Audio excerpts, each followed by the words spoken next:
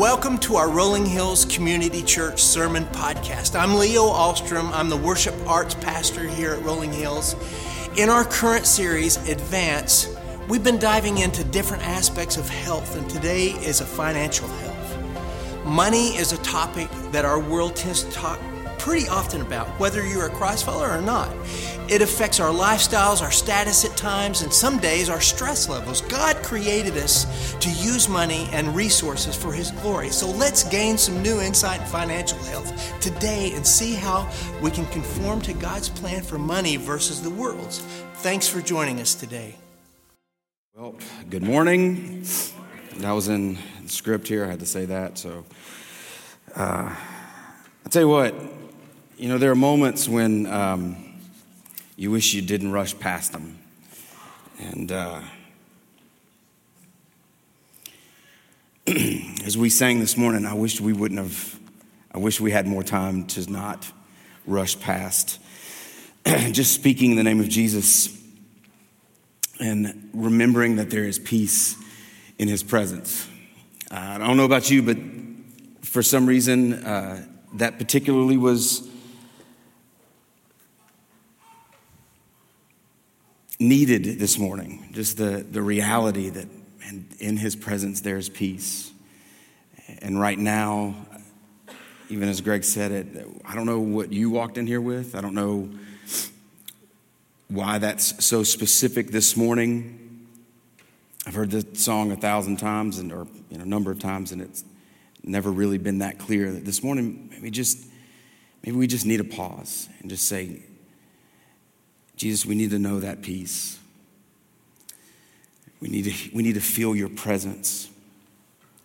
And so let's pause just for a second, and I'm going to give you some space because I need the space. Maybe it was a busy morning, a good morning, but a busy one. And honestly, as we say it, like I walked up here and walked into here anxious, and I don't know why, but I did. And so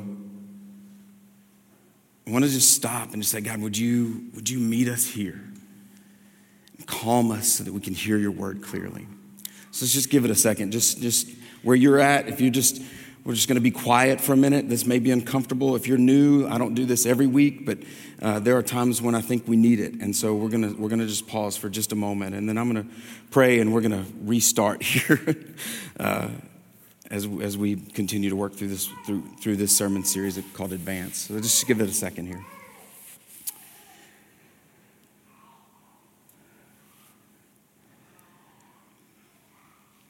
God, for some reason this morning,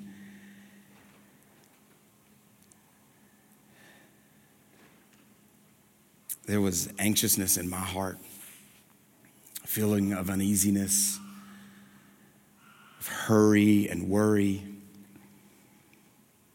And I don't know if this was really the right time to take this pause, but I needed it. And I believe that there are many of us here that just need to be reminded that you are near us, that you are present. That we need to be reminded of how desperately we need you and how lovingly you come to us and meet us in our desperation.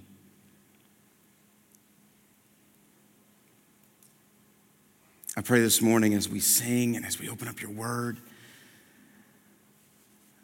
Father, you would do something incredible in our hearts and transform us and give us a new perspective, a new mind, a new eyes to see the way that you see.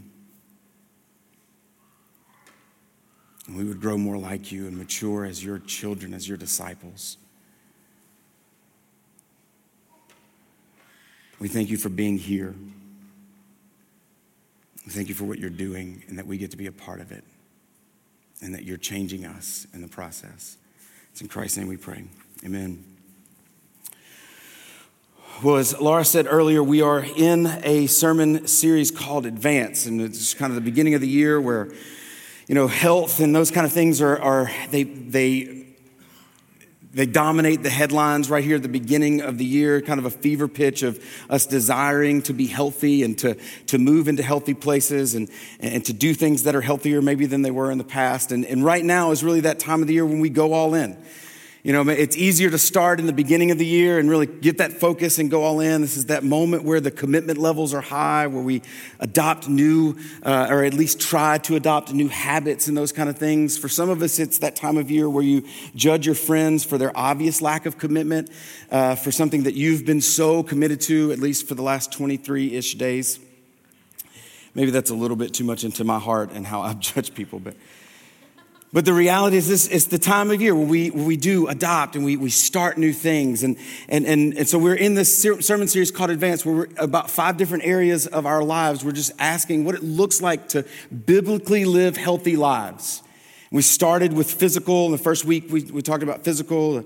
We talked about relational last week because of the snow. We went online and you heard from Mike Mentor, who is new to our staff, but been a pastor for 40-something years and an incredible man who spoke about emotional health and one of my favorite passages in Psalm 73. If you didn't see that one, you can go back and check it out on the website. And side note to all that, last week's sermon was probably going to be the best sermon I ever preached, but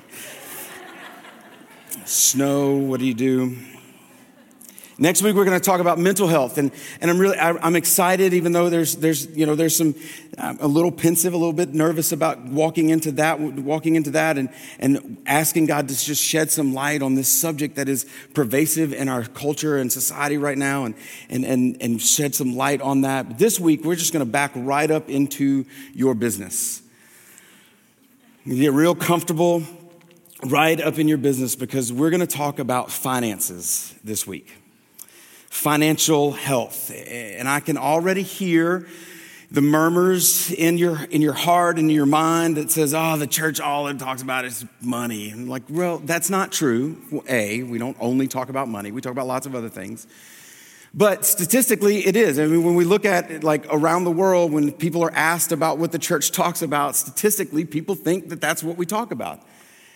Again, the truth is that's not what we talk about all the time, but it is a reality that we do talk about money because it's a part of the overall health of us as individuals and followers of Christ. And I believe that the stats for us are clear. I think we have some of these right here that 33% of adults in America have saved zero money for their retirement.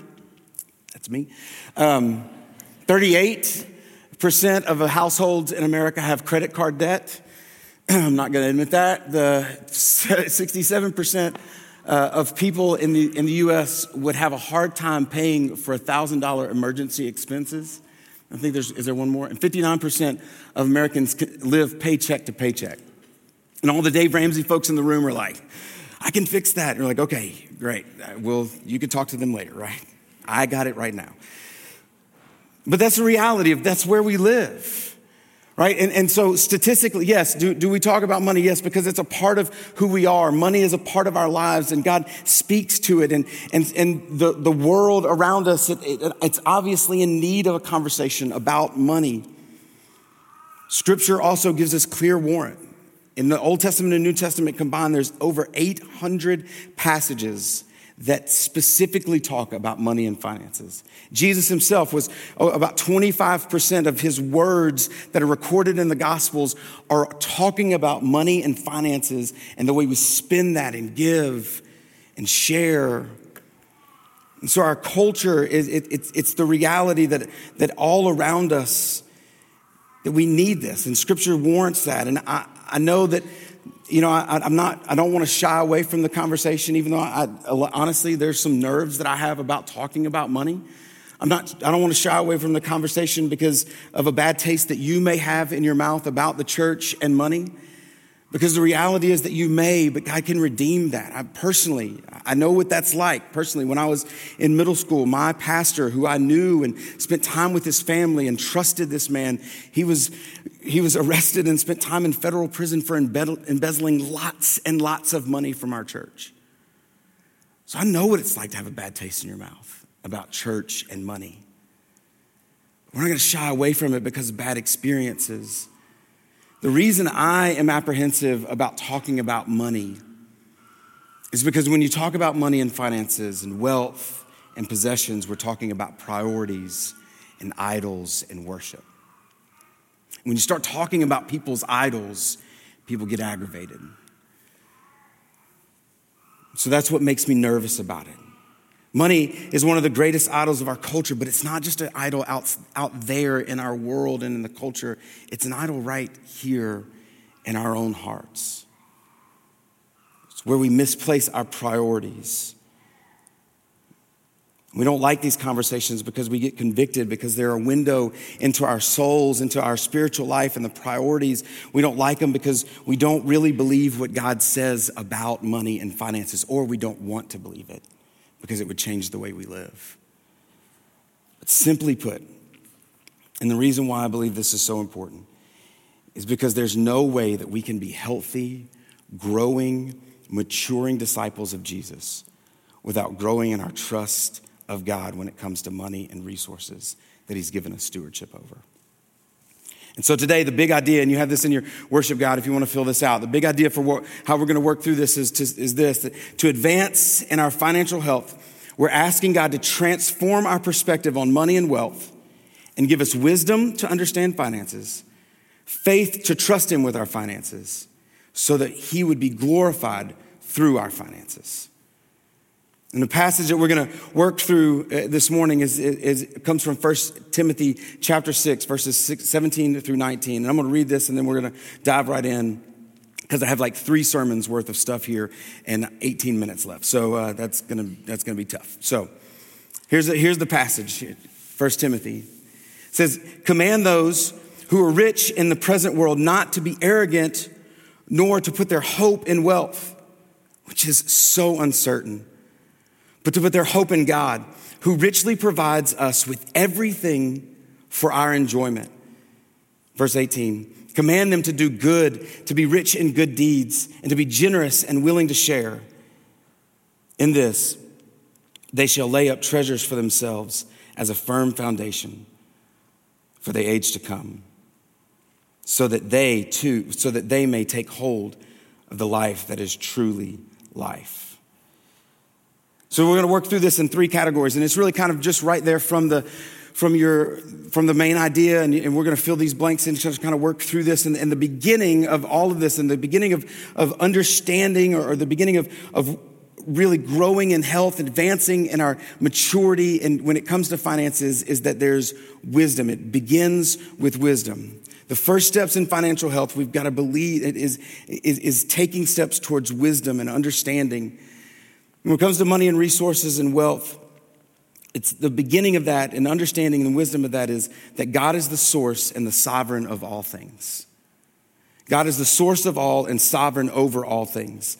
God is the source of all and sovereign over all things. A couple passages of scripture just to kind of help us see this. John chapter 1, verse 3, it says, "Through him all things were made. Without him nothing was made that has been made."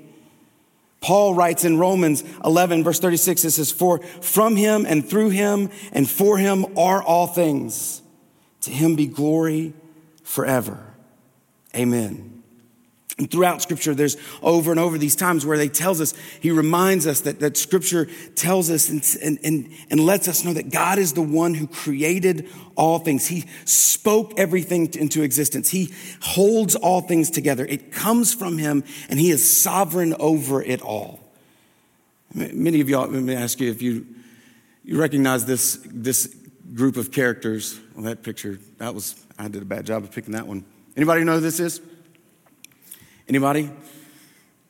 All right, we'll go. So here's some, yeah, right? Father Knows Best. That was a bad picture. My bad. I should have gotten a better image. Father Knows Best, right? I've tried to convince my kids that they made a show about me, but they don't realize that they don't believe me. They think they know better. And the problem is, the reality for many of us is that we think that we know better. That God is the source of all things and he's sovereign over all things, but we think that we know better. It's what got us in trouble from the very beginning. When Adam and Eve were in the garden and Eve looked at the fruit and saw that it was good for taste, that it was beautiful and good for taste, she thought that she knew better. And ever since, we've been in the same process, that we think that we know better. That even though God is the source of all things, we think that we know how to handle the things that he's given us stewardship over better than he's told us how to do it. The problem is as we think that we know better, that Scripture testifies over and over again that he is sovereign over these things. And his sovereignty, what it means for us is that God knows all things and has absolute right to do all things according to his knowledge and his perfect will, and his perfection and his pleasure. That God knows all things and has the absolute right to do all things according to his knowledge, his perfect will, and his pleasure. Meaning if we find ourselves in this place where we think that we know better what we need, then what we're saying is we're stepping outside of God's sovereignty and the source of all things and his sovereign over all things. And we're saying, God, I know better than what you do about what I need. So when we find ourselves in those places where we say, God, I need this, or I wish I had that, or why did they get this and I don't get this? What we're saying, and honestly, I've been there. I may have been there this morning already. What we're saying, what we may not understand, and it may not make sense, is that, God, I believe I'm better at figuring this out than you are. And the truth is that him as the source and the creator and sovereign over all things has the perfect will and understanding to dispense to whomever, however he chooses, whenever he chooses. If you don't have something, it's not because God missed it or made a mistake. As you look at, as you take in the landscape of your neighborhood and your friends and our culture, and you're like, God, I wish I had that. It's not because God made a mistake that you don't have it. It's because in his sovereignty, he knows that it's better not for you to have it. And what you have in his sovereignty and his source, him being the source and sovereign over all things, he knows that the things that we have are exactly what we need to glorify him in the way that he's called us to glorify. And not having it, even though we can't understand this sometimes, is as much his grace as having something would seem like it is his grace. That if we don't have it, it's his grace that we don't have it. It's not that he missed it or made a mistake. It's that he understands better than we do what we need, because he's the source of all things and sovereign over all things. Wisdom begins by understanding that. And secondly, it's an understanding that God has made us stewards of the financial resources that he's entrusted us with. That he's made us stewards of the financial resources that he's trusted us with. Let's go ahead and establish this just real quick, because I believe that it's going to happen in some of our minds. I can hear us kind of thinking, I really don't have a lot. I don't have a lot to you're talking to somebody else, right? And just let me make this clear, right? We live right now in the wealthiest time in all of history. In the wealthiest country in all the world. And to drill down just a little bit, in Middle Tennessee is the wealthiest part of our state, and in the top 10 wealthiest areas in our whole nation. And so just by the fact that we live where we live, when we live, it makes us part of the wealthiest people in all of the planet, in all of time. So maybe you don't feel like you have a lot, but just based on where we live and when we live, we are all incredibly wealthy. And whatever you have, whether you consider it a lot or little, God has given it to us as a gift. James, the brother of Jesus, says this in 1 James chapter 1, 16 and 17. He says, "Do not be deceived, my dear brothers and sisters. Every good and perfect gift comes from above, coming down from the Father of heavenly lights, who does not change like shifting shadows." Which means for us that your income, your allowance, it's a gift. Your car, your hoverboard, kids, your bike, your skateboard, it's a gift. Your home, the bed that you sleep in, the gaming console that you have, your clothes, your food, the technology, and all of the other things that we don't have time to list, it's all a gift. And it's all those things that God has given us, and the money and the resources that we have, that he's given us, that he's called us to be good stewards of, to manage those things well. And to advance a mature and godly financial health, we begin by asking God for wisdom to understand. And we ask him, secondly, for faith so that we move that understanding into action. He's called us to this. He's the source. He's made us sovereign. And we ask him for faith so that we move that understanding of who he is into action. And so the second part is faith. And the next line there for us to fill out is that it's just a statement of fact for us as we move on. It says this, that finances have a way of exposing our priorities and are key indicators for our spiritual health.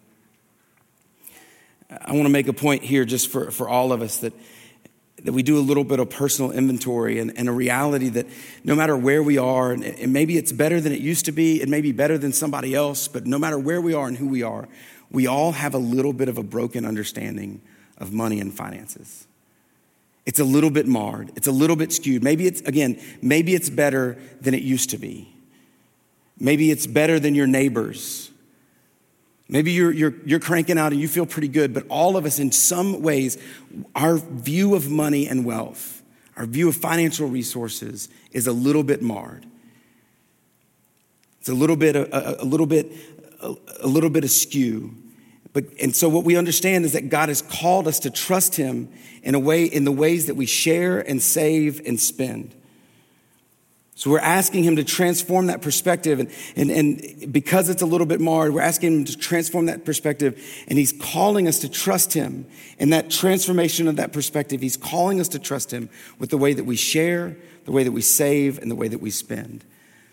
And I'm not joking that like literally Friday afternoon when I finished writing this sermon, it was word count wise, it was worth 3 sermons.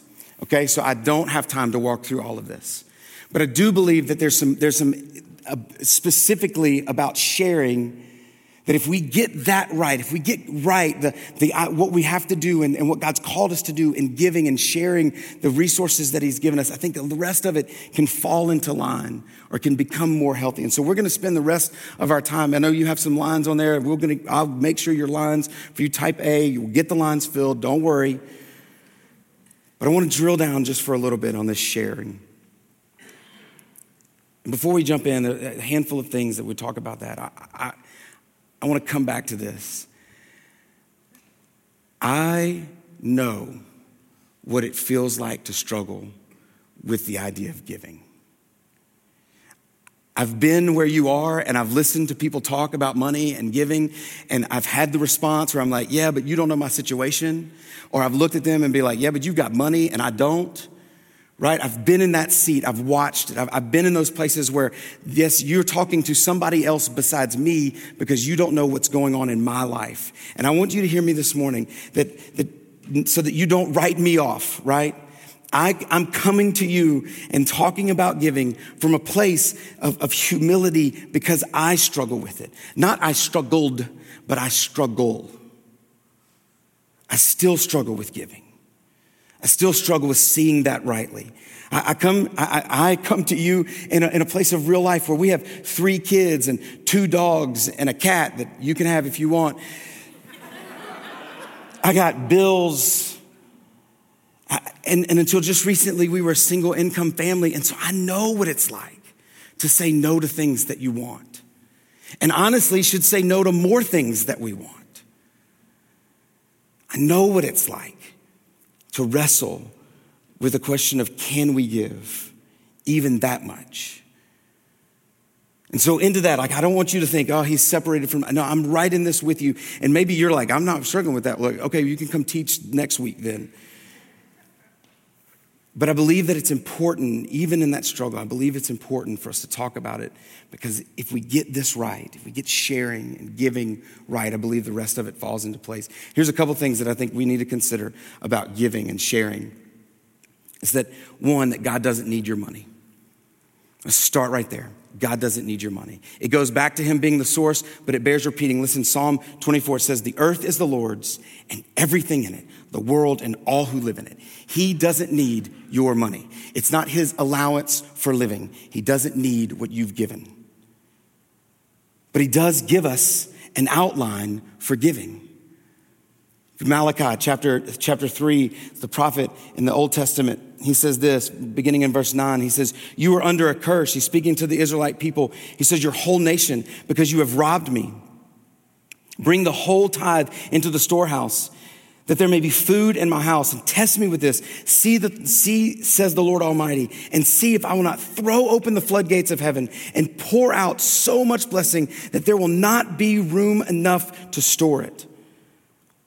I will prevent pests from devouring your crops, and vines in your fields will not drop their fruit before it's ripe, says the Lord Almighty. Verse 12, and then the nations will call you blessed, for yours will be a delightful land, says the Lord Almighty.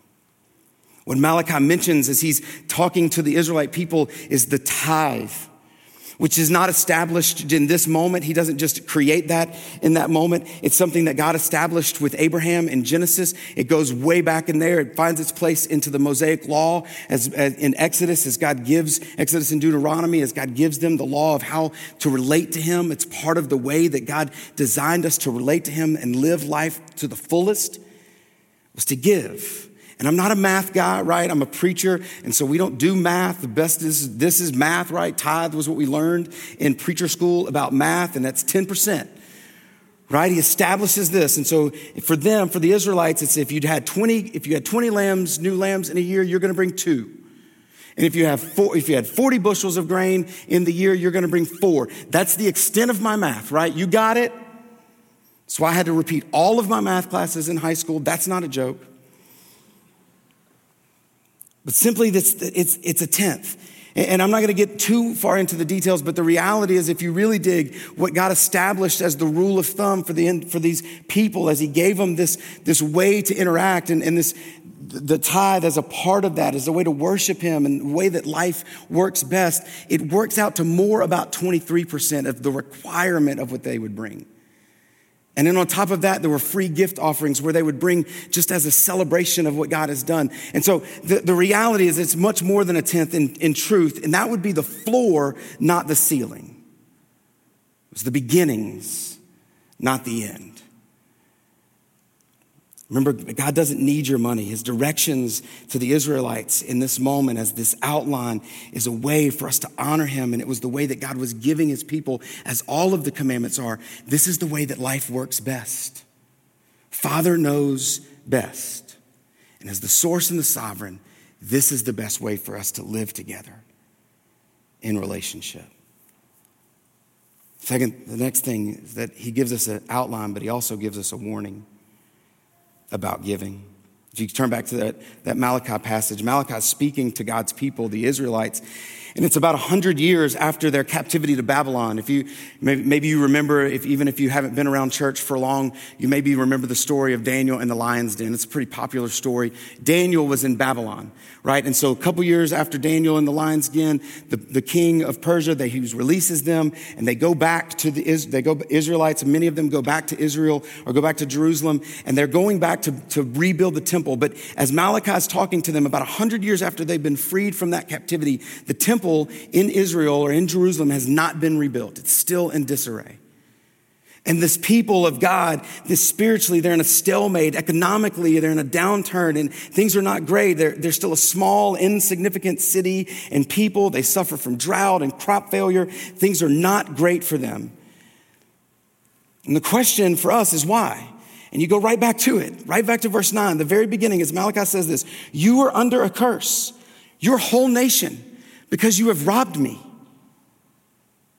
What does he say? You have not brought in the tithe. You've not done what you said, what is ascribed to us to do in this relationship that we have. And one commentator puts it this way, and I think it's just so perfect for us to understand. It says that the neglect in bringing in their tithe seemed to be justified because the crops were failing and there was drought and pestilence.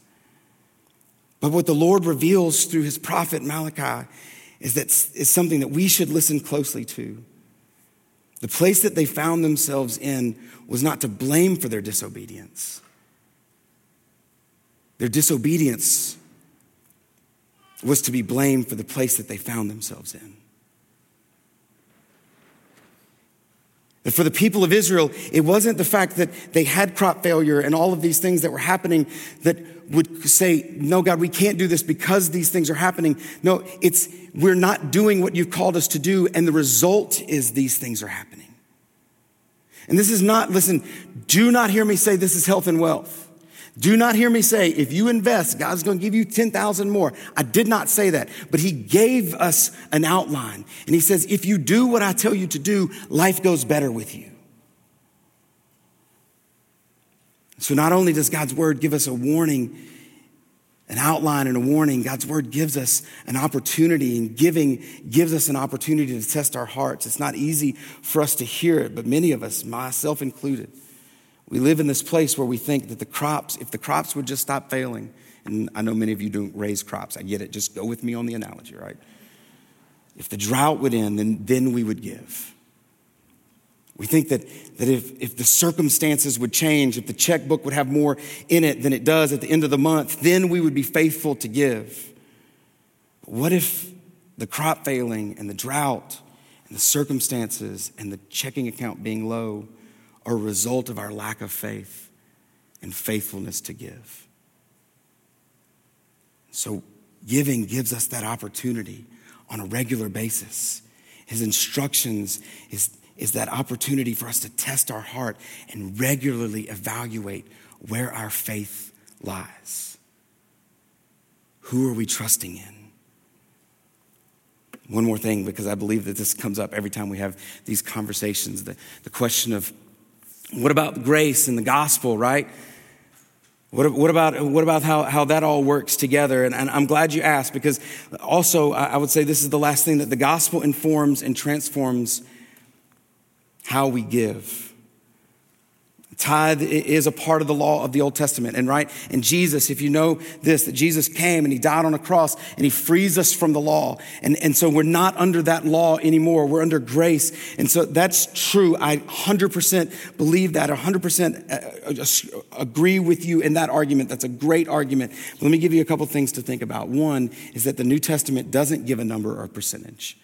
Christ does, however, in the gospel, affirm the tithe when he's talking to or chastising the Pharisees in the gospel accounts.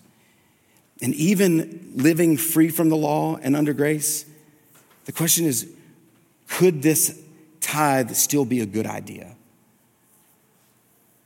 Let me try to illustrate this to help us understand it. If this afternoon we get a text message from the federal government, because they all have our number and they call us if they want to, and you read that text message this afternoon, it says, listen, all laws concerning seatbelts are henceforth, because why not say henceforth? That sounds good. Suspended from this time forth and forevermore. So I don't have to wear a seatbelt anymore when I get in my car, which honestly, I'm down. I hate seatbelts. They're restrictive. It's crazy. I don't like them. But that beeping sound, it makes it happen. So that's good for whoever did that. But I don't have to wear a seatbelt anymore by the law. But does that make it a bad idea? Is buckling my seatbelt, even though it's not a law, is buckling my seatbelt still a good idea? I mean, am I going to get in the car next time and say, hey kids, we ain't got to put them seatbelts on. Y'all just fly about in the car. That sounds good to me. No, reality, it's still a good idea, even if we're not under that law anymore, right? The freedom is there, but the fullness of the experience and being safe and experiencing the car in ways that are safe, we want to put that on. And I would say the same thing is about giving, that we are free from it because Christ freed us from the law. But in that freedom, the tithe remains a good practice, a great guide, a guardrail to experience that freedom to the fullness. It's the floor again and not the ceiling. Because we are under grace and we have experienced the gospel, the freedom of the gospel that comes through a relationship with Jesus Christ. And again, one commentator or author said it this way, and I just love this, that Christians giving under grace should still be proportional and generous and willing. And though a particular portion is not specified in the New Testament, it would be strange for us to give less under the freedom and grace of the gospel than what was called for under the law. How could we, who've experienced the fullness of God's grace, think that it would be normal for us to give less than those who gave but didn't do so having known the transforming power of the gospel. Yeah, you're free. We don't have the law of the Old Testament as holding over us, but in that freedom, the full experience of it. Why would we not give more than what was required under the law because of the grace that we've experienced? See, the gospel informs and transforms the way that we give, the way that we share the resources that we've been given. It transforms the way that we save and the way that we spend. I think if we get this sharing and the way that we give right, all those other things begin to fall into place. And God's word does give us just these warnings, these reminders over and over again, not only in sharing, but in saving and spending, not to make our priority the wealth, not to fix our eyes on those things. He gives us warnings not to make riches our aim and to find identity and security and hope in money, but to guard our hearts from the love and the worship of money. It's good. It's good for us to do healthy and wise things and to be content and to use our wealth in wise ways is what he calls us to. If you're filling in, I know you're right, like, T, you got to give me the last couple of lines there. The last one is to worship. Giving, we worship. We want to glorify God by our giving. And so worship is what happens when we get this right and with our finances. And one of the ways that we can worship him is by giving thanks for God's provision. By just pointing to him and joyful recognition and gratitude and celebration for his goodness and his mercy, that he is the giver. And when we give, we celebrate the fact that he's the giver. We worship him. We worship him by giving to make his name known. I love this passage from Malachi right at the end, right there where it says in verse 12, he says, then all the nations will call you blessed, for yours will be a delightful land. They respond in obedience, and the response in obedience, everything changes for them. And the nations around them will know that something's different about them because of the way that they gave. God blesses them, and it spreads to the other nations. That when we live lives that have been informed and transformed by the gospel in the way that we handle our money and finances, our neighbors will be able to know that there's something different. That we don't put our hope in our finances, that we don't put our hope in our checkbook, but our hope is in God. And they will see those things and they will understand that God is good. We worship him, and as we worship, others get to know his goodness. I want to close and I'm going to invite the band to come back up as we sing just one more song and just kind of a time of response. If you're here this morning and you're like, what are you talking about? Why are you yelling about money? Maybe this is your first time, or maybe you just haven't, maybe you've never heard a preacher talk about money and connect it to the gospel. I don't know. I want to tell you that the reason why I'm so passionate about this is because I believe that it does transform our lives. Because I've been transformed by the gospel of Jesus Christ. That I had a debt that I could not pay, and Christ paid it for me. That I couldn't work hard enough, I couldn't do enough good to overcome the problem of my sin, but Christ came and he died on a cross to rescue me from that. And he invites us in Isaiah chapter 55. I want you to hear this invitation, because this is the reason why I'm so passionate about this. Prophet Isaiah says this. He says, come, all who are thirsty, come to the waters. And all who have no money, come, buy and eat. Come buy wine and milk without money and without cost. Why spend money on what is not bread, and labor for what does not satisfy? The invitation that Christ has given us. If you're like, I don't understand what you're talking about with money and all that. Maybe you understand this. That Christ has invited you into a relationship that you can't buy your way into. No matter how much money you have or don't have, you don't have enough to buy your way into this. But it's an invitation that he gives, a free invitation to come and to experience the joy of life with him, life to the fullest, life free from those things that grab our attention, like our money and finances, and say, you worship this. He says, no, you worship me, and I'll take care of those things.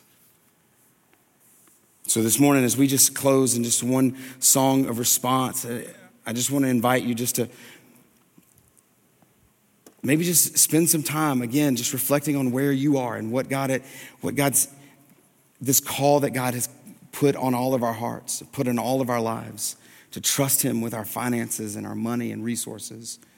But ultimately, if this morning you don't have a relationship with Christ, hear the invitation to come, to buy and eat, even without money, life that is full. Come experience the life that Christ provided as he paid the debt that we couldn't pay on a cross where he died for our sins. So let's sing this song together, and then we'll have just a couple things to wrap up this morning. Thanks for listening to our Rolling Hills Sermon Podcast, part of Rolling Hills Podcast Network. If you like this podcast, subscribe to it or share it with some friends. You can also check out some of our great podcasts like Making History Parenting Podcast, Men's Leadership Network, RH Women's As You Go Podcast, and more. If you're interested in learning more about Rolling Hills, download our app, follow us on social media, or visit our website at rollinghills.church. We're thankful for you.